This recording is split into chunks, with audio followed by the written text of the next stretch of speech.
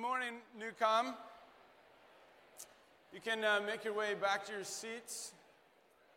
Hopefully you've gotten several holy kisses this morning.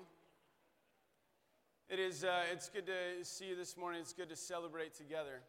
I couldn't help but think when I was down front, I was sitting right up front with these little guys and worshiping, and it just struck me as I was sitting there that you realize that today, around the world, millions of people are gathering to celebrate the fact that the tomb is empty. I mean, that's an amazing thing, yeah.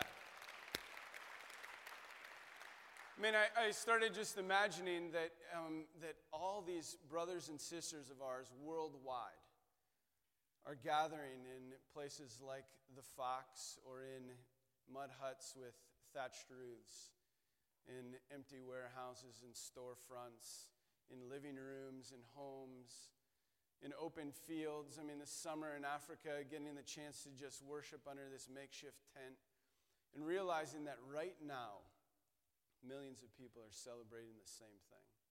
We are celebrating really the greatest story ever told, the greatest thing that could have ever happened to any of us. And this morning, what I want to do is I just want to kind of walk us through that story again, remind ourselves of the great, great story that we've been hearing echo throughout history. A long time ago, there's a man in the scriptures named Abraham. And Abraham was a man that was described as having just this dynamic faith. He was the kind of guy that would hear from God often, and then he would begin to live out the very things that God had called him to do. And Abraham had this wife named Sarah, and the two of them longed for years and years and years to have a child.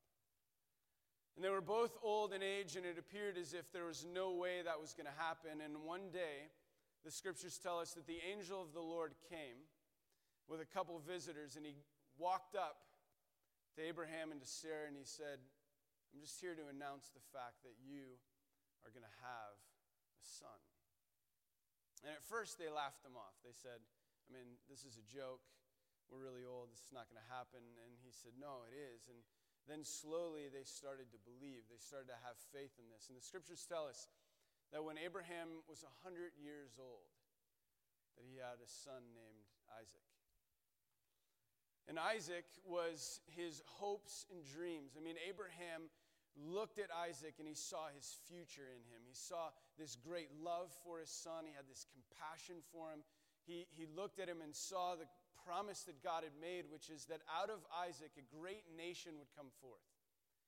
This nation would be the nation of Israel, and God said, I've chosen this nation. I've chosen your son Isaac. This will be a great part of this story that I'm creating. But then as Isaac grew, he got to the age of about a teenager, and the scriptures tell us that God decided to test Abraham. He said, I'm going to give you this test. Now, he didn't tell Abraham that, but he went to Abraham one day and he said, here's the thing. I want you to be willing to give up your only son. Your firstborn son, the son that you love, the son that all your hopes and dreams are on. I want you to give up that son. And so the scriptures tell us that Abraham gathered Isaac, and together they journeyed. And they journeyed 3 days. It just so happened to be 3 days. They went up to the very hill that the temple would be built on in the future, and it just so happened to be that very hill. And as they made their way, the scriptures tell us that Isaac carried the very wood on his back that he would ultimately have to be sacrificed on. And he makes his way to the top of the hill with his father. They get up there. Abraham said, now it's time for the offering.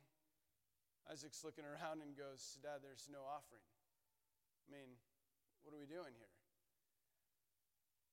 He realizes that he's the offering. And so he willingly allows himself to be tied up, willingly is placed on the altar. And the scriptures say that Abraham was about to do what God had asked, and about to give up his only son, the son that he had all of his hopes and futures on. And the scriptures tell us that as Isaac was staring death in the face, And at that last moment, God intervened. And he said, there's a lamb. And what I want you to do is I want you to take that lamb and I want you to replace Isaac with this lamb, and I want the lamb to be the sacrifice. Now, if you fast forward in the story a little bit, you realize that in this narrative, Isaac has grown up, the nation has been formed, and that nation now finds itself in great slavery. In fact, they're slaves to the people of Egypt, and they find themselves living every day through the same routine of working hard. There's no hopes, there's no dreams, there's no future. They look around them and there's no wholeness, there's no peace, there's nothing that they ever dreamed or hoped. There's nothing that it seems looks at all like what God promised. And you see them facing this reality of a life that feels like death every day. And they're longing for liberation. The scriptures say this, that I have seen the misery. God is speaking of my people who are in Egypt. I have heard their cry. Indeed, I know their sufferings, and I've come down to deliver them from slavery and bring them into the land flowing with all good things. And so God sends Moses. He sends this man named Moses, and Moses comes in and he begins to declare that God is going to set his people free. And what begins to happen is God puts on this divine display of power through Moses, where he declares to everybody, there is no other God but me. Any other God that you think exists, any other God that you would worship, I am far superior to all other gods. And he ends this set of miracles with a final act of judgment. And he declares judgment on the nation, and he says, here's what's going to happen. Tomorrow, I am going to strike down the firstborn son of everyone in this entire nation. And then he says, accept.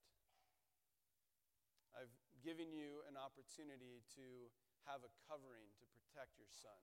Here's all you have to do. You need to go find a lamb. You take that lamb and you sacrifice that lamb in place of your son. And when you do that, the angel of the Lord will pass over your home and your son will be spared. So right as they're staring death in the face again, a lamb comes in, removes death, and brings life. If you fast forward in this story that we know a little bit further, we recognize Moses is receiving the law. And the law is really a foreshadowing of the kingdom to come. It's this understanding that here's the perfect way for you to live. And he sets it up for us. And what happens, just like it did in the garden with Adam, all of us fall short of living according to the law, according to the perfect way the kingdom was established. And so, again, a sacrificial system is set up. And once again, the Lamb steps in to pay the price for my sin and for yours. We see this story continuing to echo again and again. You fast forward again to the end of the Old Testament. We find ourselves in this period of 400 years of silence. God hasn't spoken with his people in years. And around them, they're looking at the nation, they're looking around at their own lives, and they just see doubt and questions and fear, a form of death. And then all of a sudden, there's this crazy guy that shows up on the scene. This guy is dressed in camel's hair and animal's clothes. He eats grasshoppers and locusts. And he shows up on the scene and he starts declaring the truth that the kingdom is near. He says, hey, listen, the kingdom is near. You're going to see the one that was promised, the one that was awaited, and the one that you have awaited and longed for has arrived. You've seen shadows of him in Isaac. You've seen shadows of him in the Exodus. You've seen and heard that he is the fulfillment of the law, and I'm here to declare to you that he is near, that he is here. And so Jesus arrives on the scene. And all throughout the New Testament, we get these glimmers, this understanding, this revelation of the Son. We see Jesus, the Son. And Jesus is described throughout Scripture as the firstborn son. He's described as a firstborn. Now, I have 4 children. Jack, why don't you come up? I have 4 children. I have 2 daughters, Carson and Evie, and then I have 2 sons. One of them was one of the Masons. The other one is my son, Jack. Jack's nervous right now. You're not? Dad, I'm not nervous. What are you talking about? So, Jack, tell me what grade you're in. I'm in 4th. Speak right into my chest.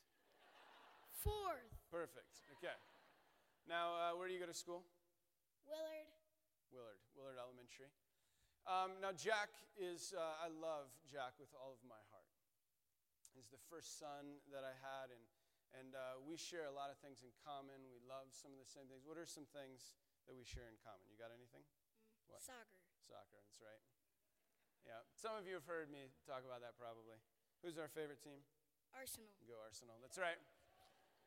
But this is my son Jack, and I have, and he knows this, I have an incredible love for my son.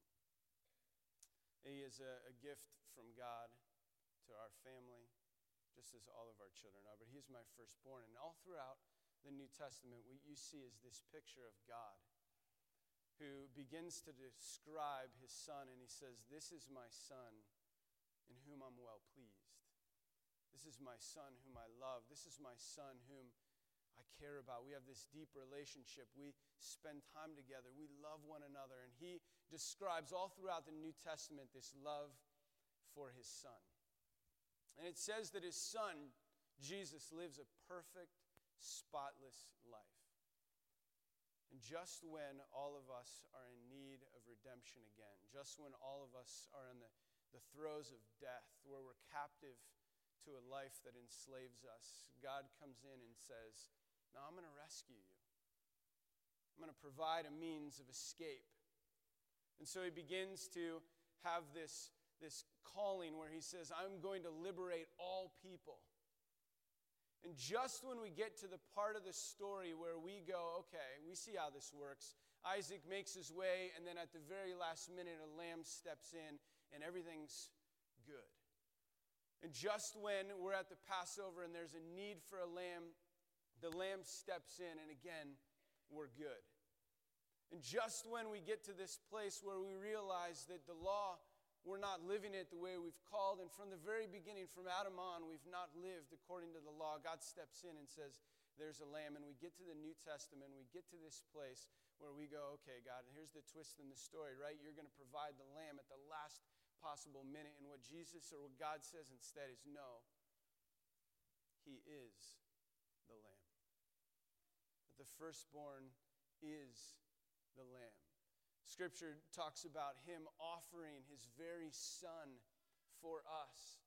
It says this is how God showed his love for us. God sent his one and only Son into the world so that we might live through him.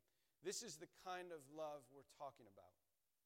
Not that we once upon a time loved God, but that he loved us and sent his Son as a sacrifice to clear away our sins and the damage they've done to our relationship with God. He goes on later to say, we can understand someone dying for a person worth dying for, and we can understand how someone good and noble could inspire us to selfless sacrifice. But God put his love on the line for us by offering his Son in a sacrificial death while we were of no use whatsoever to him. The scriptures speak of Jesus laying down his life and sacrificing his life for us, but the scriptures also speak of this divine love where a father has for his son, and he says, "I'm going to give him up for you." The sacrifice that happened for all of us. Now here's the deal.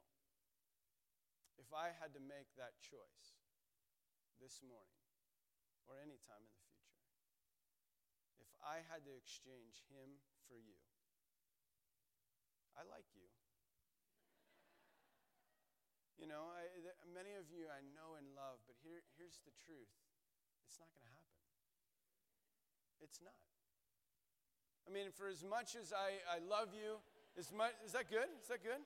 Yeah. For as much as I love you, as much as I know you, the truth of the matter is there's no way you would ever get me to allow him to be broken for you, to allow his blood to be shed for you, to allow him to give up his life in exchange for your life. The cost would be too great for me. The cost would be more than I'd be willing to handle. And the scriptures say that the cost for him was so great, and yet he said, I'm going to choose to give up my very son, my firstborn son, my spotless, perfect, never done anything wrong son, for you. But see, the story doesn't end there. The story keeps going. It continues. It's found in Matthew chapter 28. It says this, Now after the Sabbath, toward the dawn of the first day of the week, Mary Magdalene and the other Mary went to see the tomb. And behold, there was a great earthquake, for an angel of the Lord descended from heaven and came and rolled back the stone and sat on it. His appearance was like lightning and his clothing white as snow. And for fear of him, the guards trembled and became like dead men. But the angel said to the woman, Do not be afraid, for I know that you seek Jesus who was crucified. He is not here, for he is risen, as he said. Come see the place where he lay. Then go quickly and tell his disciples that he is risen from the dead. And behold, he is going before you to Galilee. There you will see him. See, I have told you.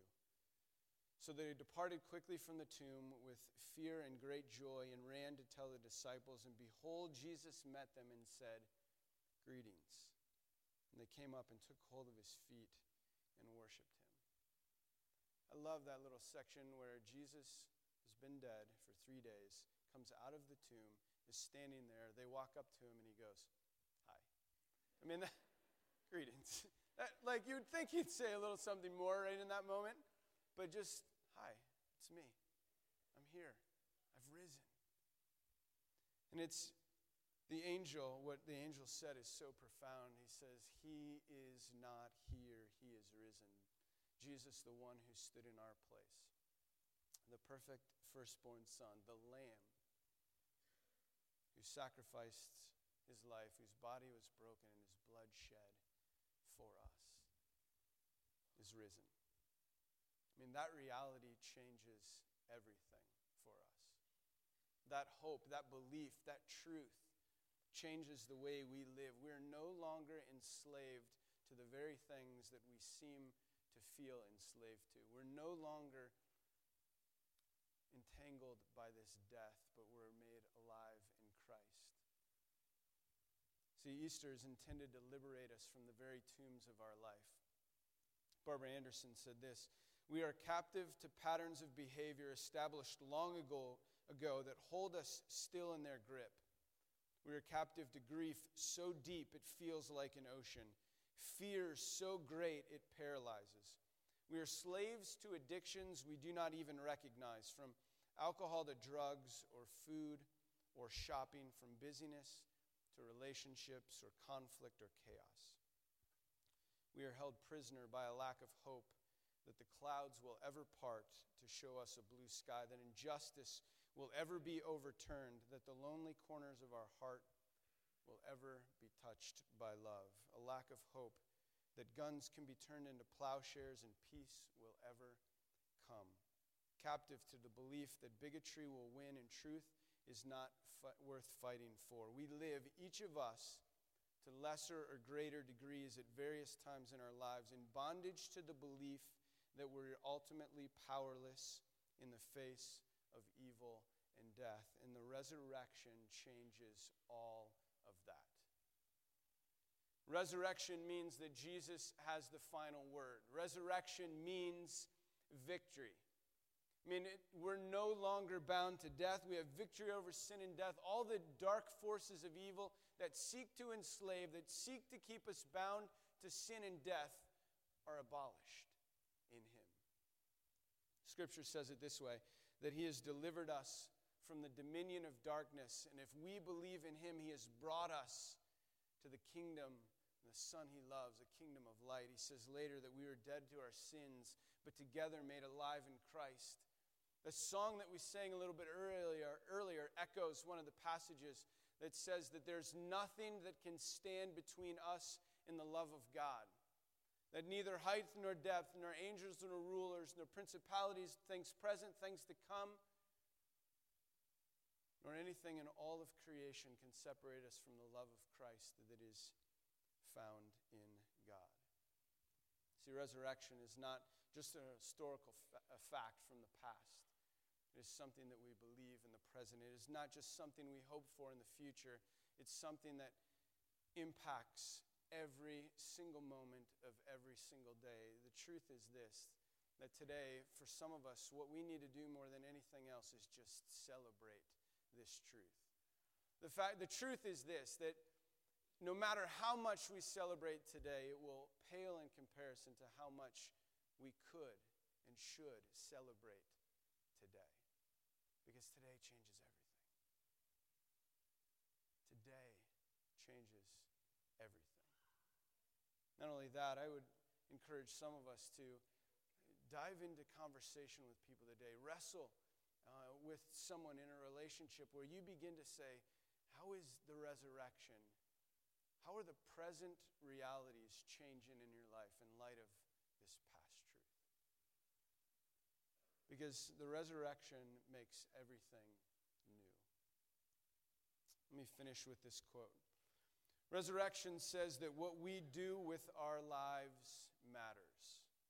Every act of compassion matters. Every work of art that celebrates the good and the true matters. Every fair and honest act of business and trade, every kind word. They all belong and they will all go on in God's good world. Nothing will be forgotten. Nothing will be wasted. It all has its place. See, Jesus invites us to trust resurrection. That every glimmer of good, every hint of hope, every impulse that elevates the soul is a sign, a taste, a glimpse of how things actually are, of how things will ultimately be. Resurrection affirms this life and the next. Let's pray. Father, it is the spotless lamb that you offered for us that we remembered this last week, and today we recall that story. And we recognize and realize that that wasn't the end of the story, but that today what we celebrate is the beginning of a brand new story. That we've been offered this freedom. We've been offered this escape from death. We've been offered this life, this relationship with you. And God, I pray that this morning that as we meditate on that, as we celebrate it and reflect on it, God, I ask that it would motivate us to live the kind of lives that you are inviting us into. May it affirm the very things that we believe. May the songs that we sing in these next few moments, the conversations that we enter into today, that may all of these things continue to attest to the resurrection of Jesus. That all things have been made new through him. That we have life. Life eternal. And God, if there is anyone in here that would doubt that that's true, that feels as if they're continuing to be enslaved to the life that they live, held captive, God, would you invite them into a conversation with someone today that would perhaps open their eyes to a new reality? God, may we all live in the new reality of your Son risen, because he is risen indeed. We ask this all. We give great praise.